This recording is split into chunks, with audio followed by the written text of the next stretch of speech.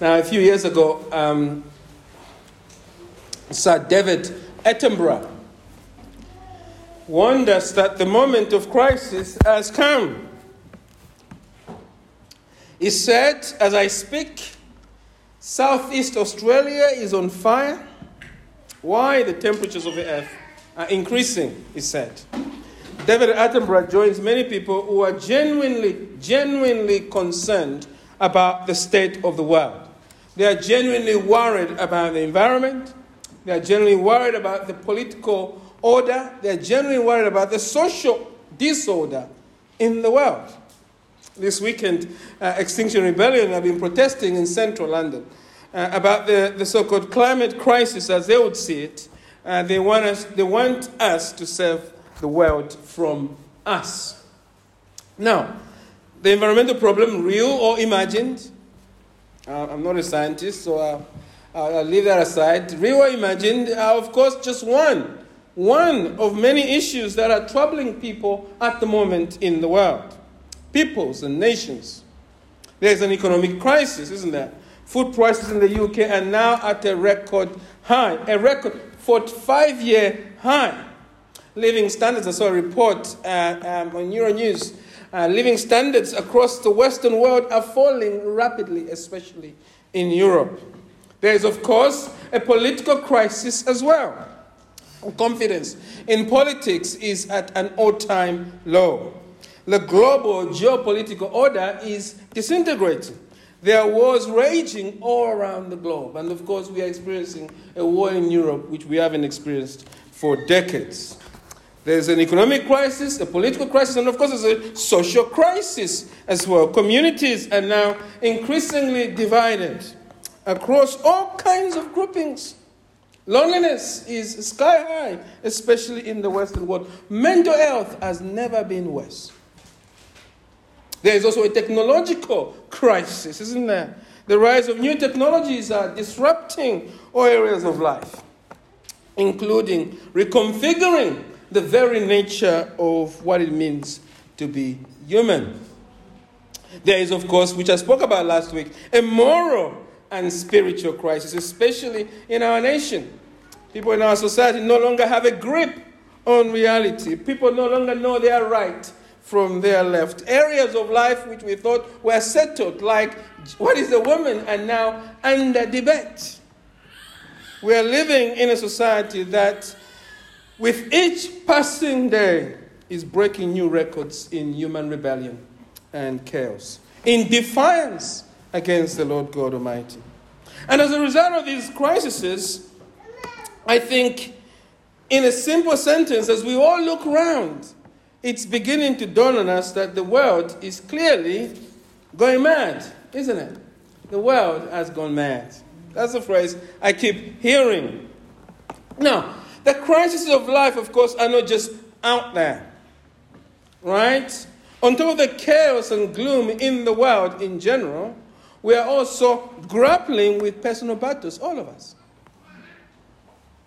At this moment, as we sit here this morning, someone in Bexley Heath is probably waking up with an illness with no medical cure.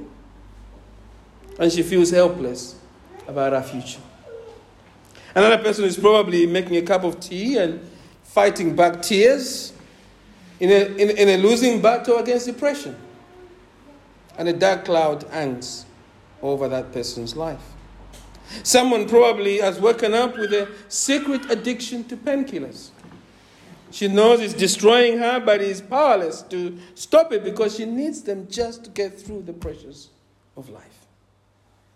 Another person right now probably is struggling with a bullying boss at work and doesn't know what to do. My point is, the crises are not just out there. Life is full of crises, individual crises that makes us feel empty or joyless. How should we live in a world that has gone mad, not just out there, but frankly in our own lives as well? How do we live in a joyless world? A world that every day that passes seems to offer increasing challenges. I think the answer is actually in Psalm 14. It's probably not a psalm that you turn to for that answer. If you think of the Psalms, you probably think it's Psalm 23. I spent this whole past week studying Psalm 46. And in fact, I was planning to preach on that this morning.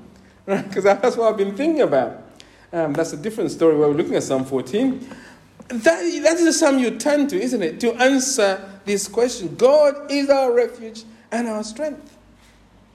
But I thought, let's look at actually Psalm 14. Because I think this psalm answers that question. This psalm was written by the second king of Israel, King David, who lived around 3,000 years ago, just as the psalm we looked at last week, Psalm 12. And it was written, I think probably around the same time as Psalm 12. At a time when David looked around the world and saw many, many challenges. People had rebelled against the one true God of the Bible. They were full of hatred against God. They not only hated God, they hated his people as well. In fact, verse 5 summarizes that, isn't it? Verse 4, they acknowledge all the evildoers who eat up my people, as they eat bread and do not call upon the Lord. That's a world in which David was living in. A world in which he looked around and he saw, as we said last week, that evil seemed to be winning. And of course, we know David himself experienced many challenges in his life. And so David, like us, had every reason to feel negative about his life. But as we look at this Psalm 14, and as we come to the end of the Psalm, look at verse 7, we see that instead of David, as he reflects on these crises in the world, it doesn't end glooming. Quite the opposite. He ends by calling on God's people to rejoice. Look at verse 7. Oh, that salvation for Israel would come out of Zion when the Lord restores the fortunes of his people. Let Jacob rejoice. Let Israel be glad. David is saying, I have discovered that no matter how gloomy the world is, no matter how bleak my circumstances are, I have every reason to rejoice in a gloomy world. And he's saying to us, and if you truly know the God of Israel, you too must live with joy in your difficult situation. God wants you to live with joy in a world gone mad. How do we do that? How can David make such a claim?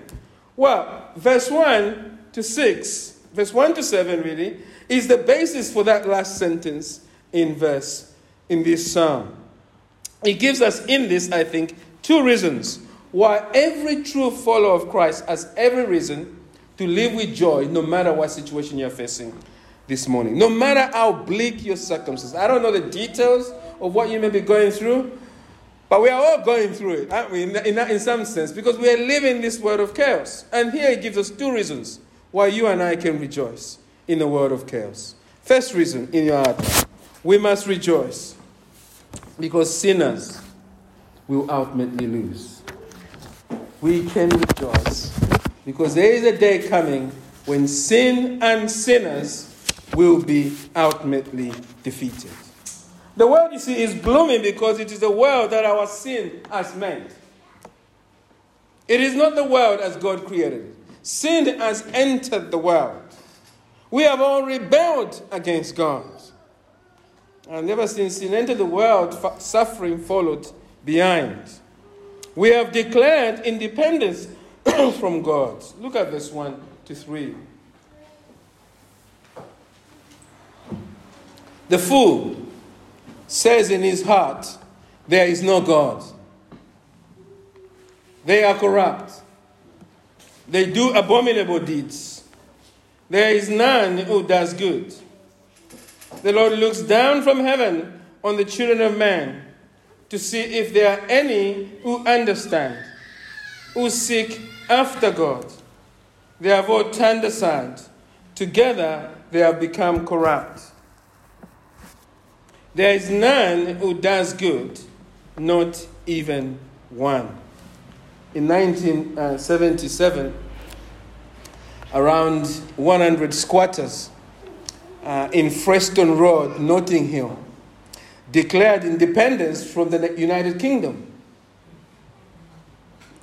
They decided to declare independence because the GLC said it was going to evict them.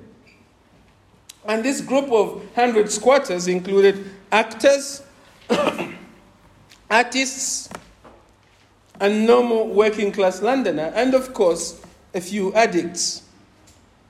And this group lobbied the United Nations and established what was called the Free and Independent Republic of Frestonia. They had their own postage stamps, visas, and passports. They even appointed the playwright Heathcote Williams as ambassador to Great Britain. But they also had a 2-year-old, right? Francesco Borghina Brumley as their minister for education. But they were, at one level, serious. They wanted independence for the United Kingdom. And of course, in recent time, we've seen in the US, Charles, for example, also wanted to have its own, if you like, area of influence and independence from the US. They saw themselves as seeking to achieve. What David is saying, human beings are worse than the Frestonians or those who set up Charles in the US. Humanity has not just rebelled against the supreme authority. Our human rebellion against God has left every single human being deformed or corrupt. All human beings are corrupt in their hearts. They are born corrupt in their hearts. They do not think right thoughts of God. We don't recognize God as we should recognize Him. In fact, we are all by sinners, by nature, I should say, foolish. Verse 1. The fool says in his heart, there is no God. David is saying, this is what is fundamentally wrong with the world. Because we have rejected God, all our thinking has become completely unreliable, foolish. Your thinking is foolish not because you have an IQ problem. It is that you do not have the wisdom of God. You do not have the capacity to see life as God sees it. Your heart is naturally vile, says David. It is untrustworthy as a guide. You cannot depend on your thinking, on your mind, or your heart. Its spiritual software is completely corroded. The fool, therefore, then says, in his heart, there is no God. It's important that we understand that even when we intellectually agree that God is real, that God exists, the natural bent of our hearts is sinful. Our very heart loves the things God hates. So you may believe in God, but if your heart is bent towards evil, well, you are living as an atheist. And David is saying this is the natural bent of every single human being. This is how we are born. We are not just corrupt in our thinking, we are corrupt in how we act. Read on, verse 1. They are corrupt, they do abominable deeds. There is no one who does good, says David. David is saying the way we all live is abominable. It dishonors God. You are not a good person. In fact, says David, you are an abominable person in the sight of God. Because human beings, you see, don't just sin actively against God. Even the so-called good things sinners do are abominable before God. Why? Because they come from a heart that is corrupt. Good deeds by a sinner are like a cake covered in poison. It looks good on the outside, but it is covered in sin. You see, human beings are not just corrupt in thought and deed. Their entire nature has totally turned against God. We are not able to truly seek after God. Look at verse 23. The Lord looks down from heaven on the children of man to see if there are any who understand, who seek after God. They have all turned aside. Together they have become corrupt. There is none, David repeats, who does good. In case you are in doubt, he says, not even you. Not even one. The picture David paints here is that all human beings by nature are rebels against God to the core of our being. Our minds, our desires, our actions is depraved. Totally depraved. But it is much worse than that, you see. Sin hasn't just ruined us. So sin has ruined our relationships with each other. Look at verse 4. Have they no knowledge, or the evildoers, who eat up my people as they eat bread, and do not call upon the Lord? That's the question. David is saying, sin in us has put us at each other's throats. Where sin abounds, there can be no true love for others. Because you see, sin turns us into a broken society where neighbor fights against neighbor. Why do you struggle with people? Because of sin. What is the source of our problems in this world? Because of sin. There's sin in them, there's sin in you. We're all sinners. And the result of that is that our relationships are mired in sin. As Emily Dickinson once said, the soul selects our own society, then shuts the door. The sinful soul, we should add. Sin ruins our society. And the evidence is all around us, isn't it? I mean, honestly, just after this, look up the BBC website, pick up a few headlines there, and you have the evidence of your depravity in society. Go to the news shopper, pick it up, get a copy. If it's been put through your door, open it. On the front pages there, you see evidence in your society of sin. Look at your family, you see evidence of it. Look at places of work, you see evidence of it. Look in your own heart, which you're afraid to do, you see infinite evidence of it. Why are we sinning? All of this goes back to the fall of humanity in the Garden of Eden, isn't it? When sin entered our world, we are all under the curse of sin. In fact, Paul, writing in Romans 3, verse 9 to 10, quotes this passage, and he applies it to everyone. Jews and Greeks. That's everyone, in Pauline way of speaking. But the good news is that David here is clear that sin is not the last word. Because you see, God has set aside a day when we will punish all who live in sin. All sinners will ultimately lose. Look at verse 4 to 5.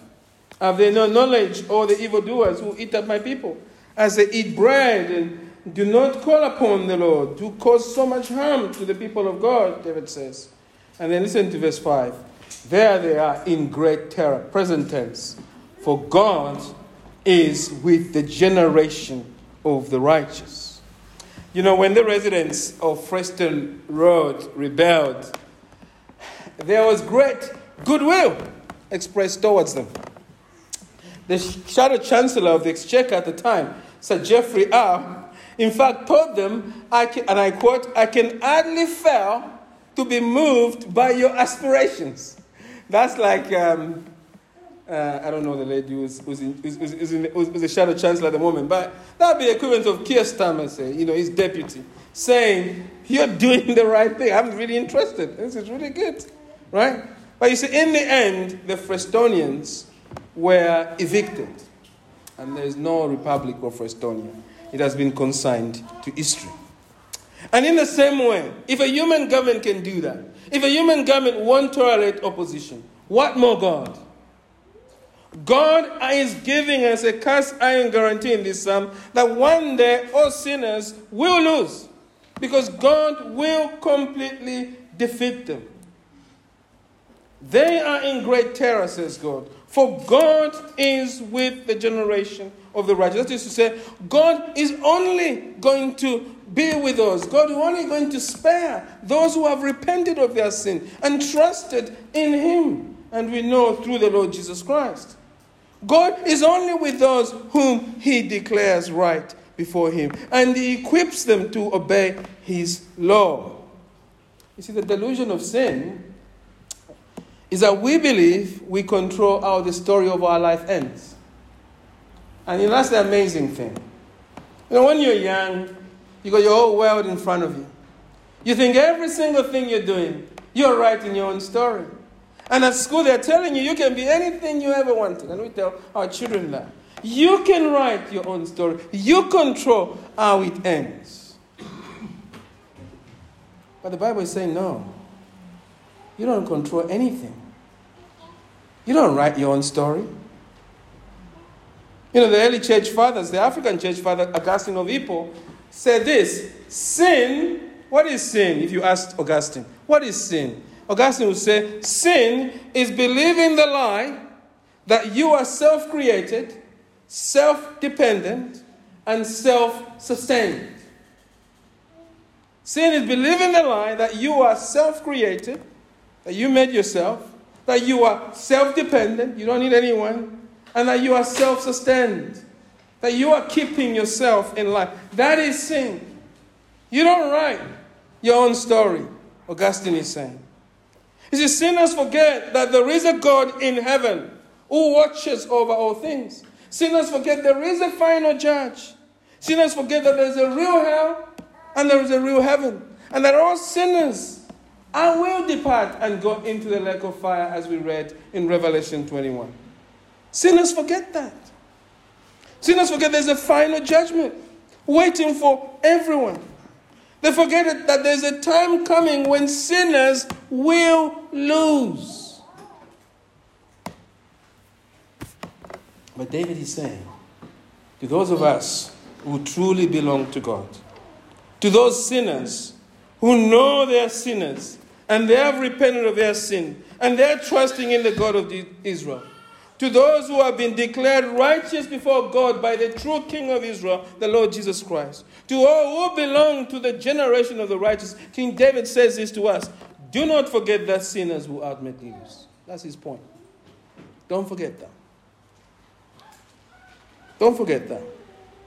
You know, the key to being joyful in a gloomy world is to focus on the big picture. Asaph forgot that in his famous song. Asaph forgot that. He looked at the prosperity of the wicked and he was much discouraged. David here in this psalm, he said, no, don't look at the prosperity of the wicked. Those people will ultimately lose. Don't try and be like them. Their fate is destruction. And how I wish many of our young people here especially would hear that now.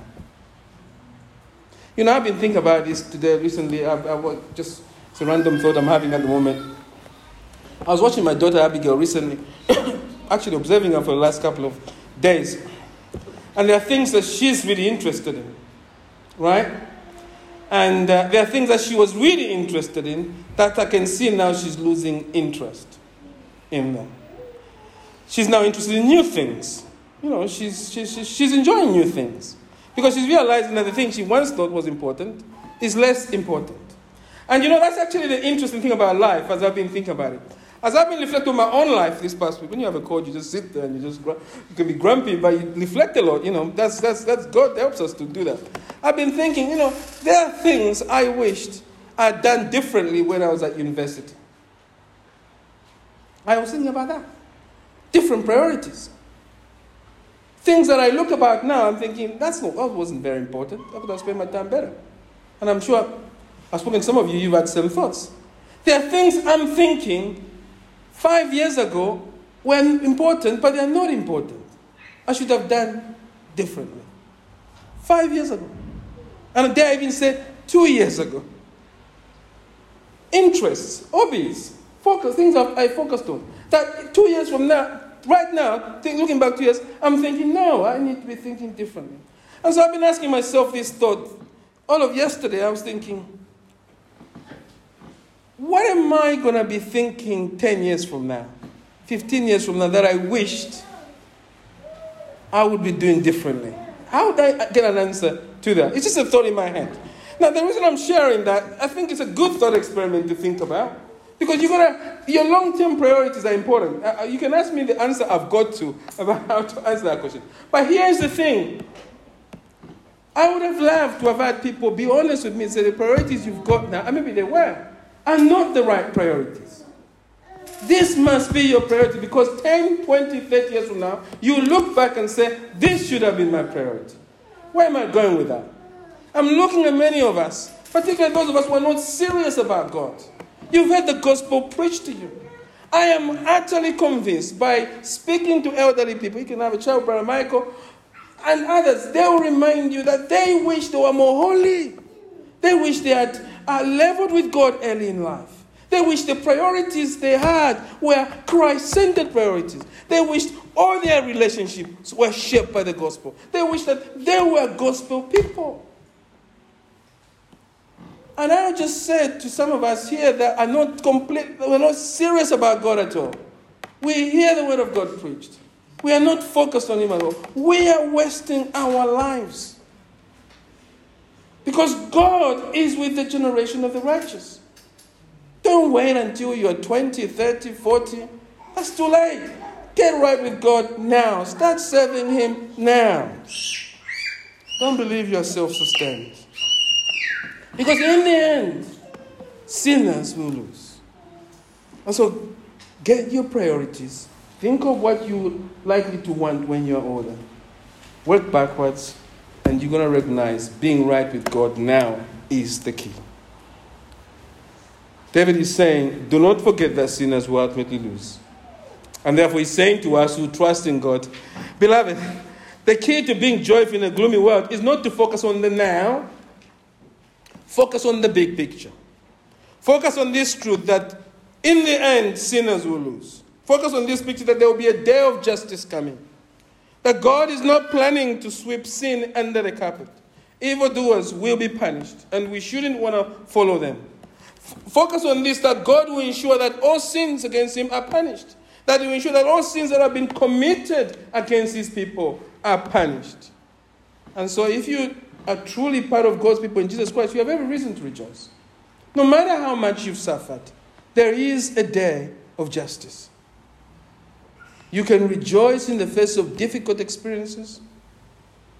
You can rejoice knowing that no matter what the world is offering right now, in the end, there's a final day of accountability. Sinners will ultimately lose. That's the first way we live with joy in a world gone mad. We know that those who oppose God and His people will ultimately lose. And as we focus on that big picture, we hate sin and we commit everything else that's going on with us into the hands of God, who is full of justice and strength. The second, and I'll be quick, the second way we rejoice is that, second reason, we must rejoice because God's people will ultimately win. First point is that sinners will ultimately lose. The second reason for rejoicing is that God's people will ultimately win. You may remember the famous campaign slogan of Donald Trump, "Make America Great Again," isn't it? But it's only famous because of another less well-known slogan of Donald Trump, which he liked to use quite often. And the slogan was a negative one, which was, "America does not win anymore." Right? So every time you speak, we hand on that. America doesn't win anymore. And of course, that made people start chanting, "You, Donald Trump, make America great again." You see how the two sit together, right? It tells them, we're not winning. And they say, "You are the answer," right? All of us hate losing, don't we? We hate losing. You hate coming at the end of an argument. You want to walk away from it. Like, yeah, I've got everybody in the classroom really in their place there. I've won. We want winning. We want to be winners, right? We want to be on the winning end of life. Now, King David has every reason to feel like Israel was constantly on the losing end of life. Because ever since they entered the land of Canaan, they were locked in constant battles against the Philistines, constant battles against the nations that were around them, Edom and Syria, all these empires. All the enemies of God seems just to give them a lot of stress. And as David looks at these people, yes, he's won many battles, but he longs for God's ultimate rescue. So that's how he ends. Look at verse 7.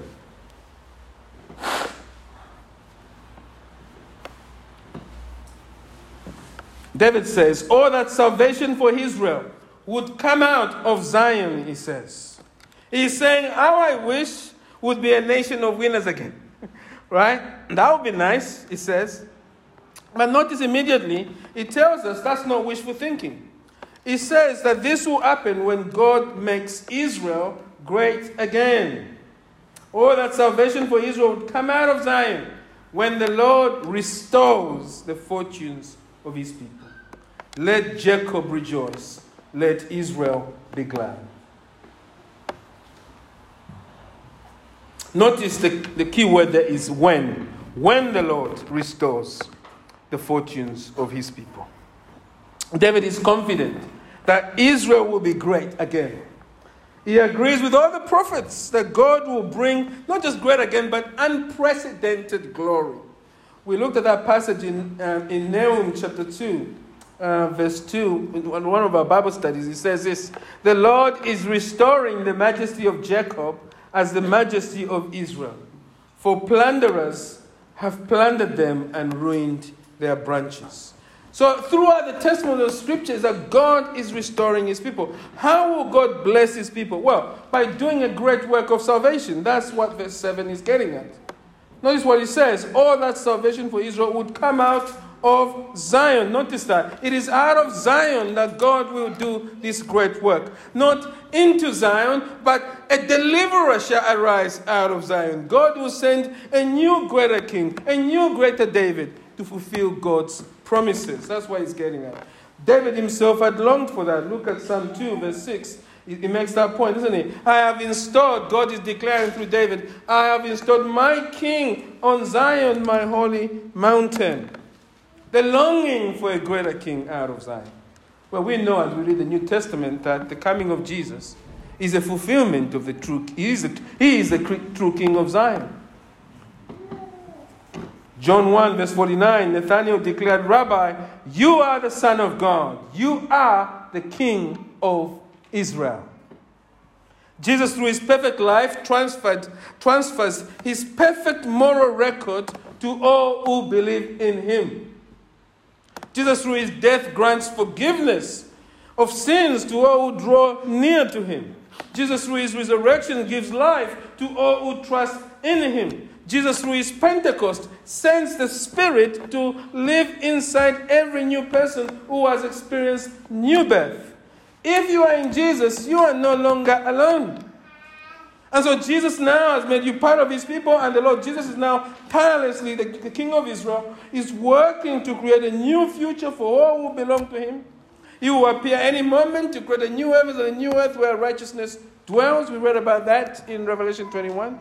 Therefore, all who truly believe and trust in Jesus will ultimately win, because Christ has already won for us on the cross. No wonder David can't contain himself. Look at verse 7 again.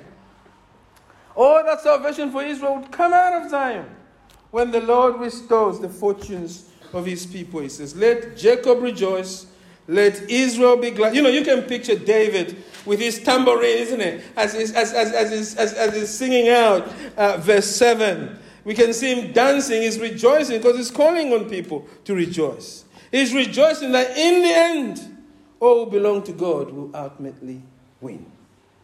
And he wants others to join him in celebrating that. He wants us to live with this sense that the future is already written. All true followers of Jesus can live with joy in a world gone mad, because no matter what you're going through this morning, no matter what is on your plate, God has already won for you through the Lord Jesus Christ. You know, the church should be the most joyful community on earth. There should be a deep and constant flow of delight and joy in everything we do. Each of us who are true followers of Christ should carry around us a display of our joy, regardless of the situation we are in, because we are on the winning side.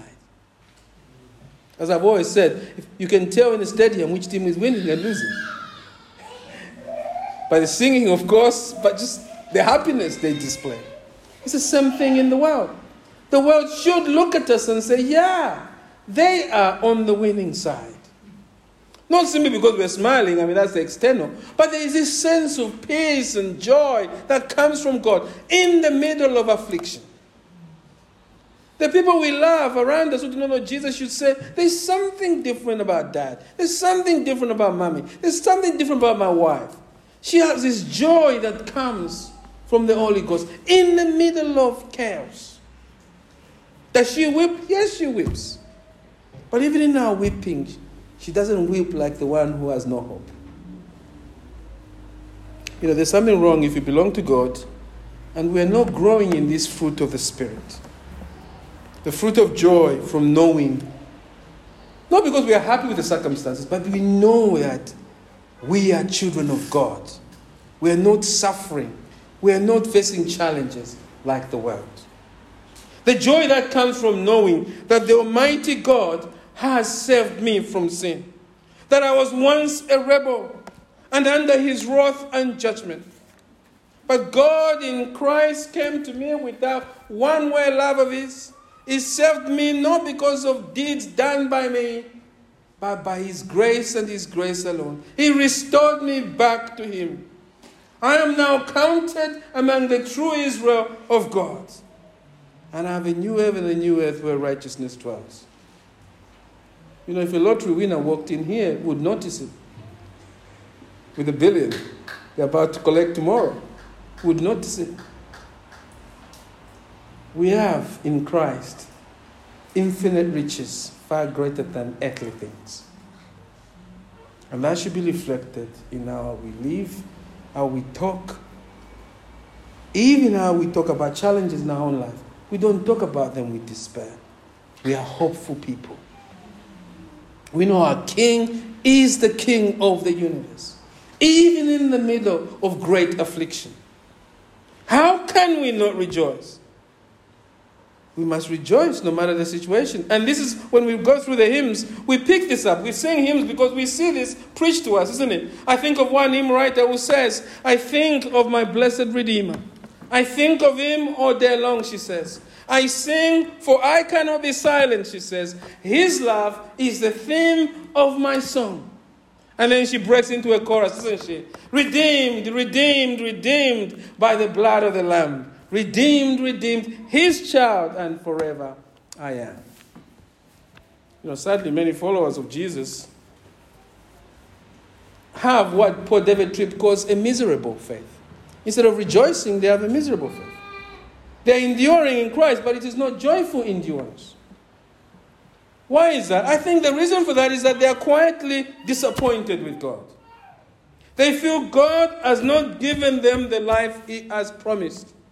They look at the world and they feel obeying the Bible means we miss out on a lot of good things. They forget that sinners are on the losing end. And so these people live with little compromises here, little compromises there. They are chasing the same thing as the world is chasing. They attend church, but not with joy of being gathered with the people of God. They would rather not be here. If they are here, they are completely sad, as if there's a gun put to their head to be here. They give to the Lord's work, but they do it kicking and screaming. Because they are disappointed with God. They cannot endure sharing the gospel with others. There is no intentionality to make Christ known. They can't remember the last time they told someone about Jesus. But of course, how can you tell anyone about somebody you are not excited about? You can't. It's impossible. And so they are consumed with finding ways to escape life. Busyness, laziness, social media addiction, pornography, alcohol, and of course, envy of others. Because they are disappointed with God, they lack a passion for reading the Word of God. It's too much just to read it twice a week. So they hardly even do that. They don't pray, they don't spend time in fellowship with other believers. And as a result, their life has become mired in sin and joylessness. They're not able to resist the gloom of the world. They're not able to resist the gloom engulfing the world. And of course, they're not able to withstand the pressures in their own life. Are they converted? They're still converted, but they have not understood who they are in Christ. And perhaps it's the fault of the church that he hasn't taught them adequately. The blame is always shared. But David says it doesn't have to be that way. As followers of Jesus, we are not defined by our situations. We are defined by our relationship with Jesus. Whatever is going on in life, if you are a true follower of Christ, you have every reason to celebrate, David is saying. There is joy in the gloomy world. For 2 reasons. Keep your focus on these 2 reasons. Sinners will ultimately lose. God's people will ultimately win. We have a great future in Christ. And this evening, I'll share more with you about this amazing, wonderful, super duper future. We won't even touch the surface on it. That we have in Jesus. As we look at 2 Corinthians chapter 5, verse 1 to 11.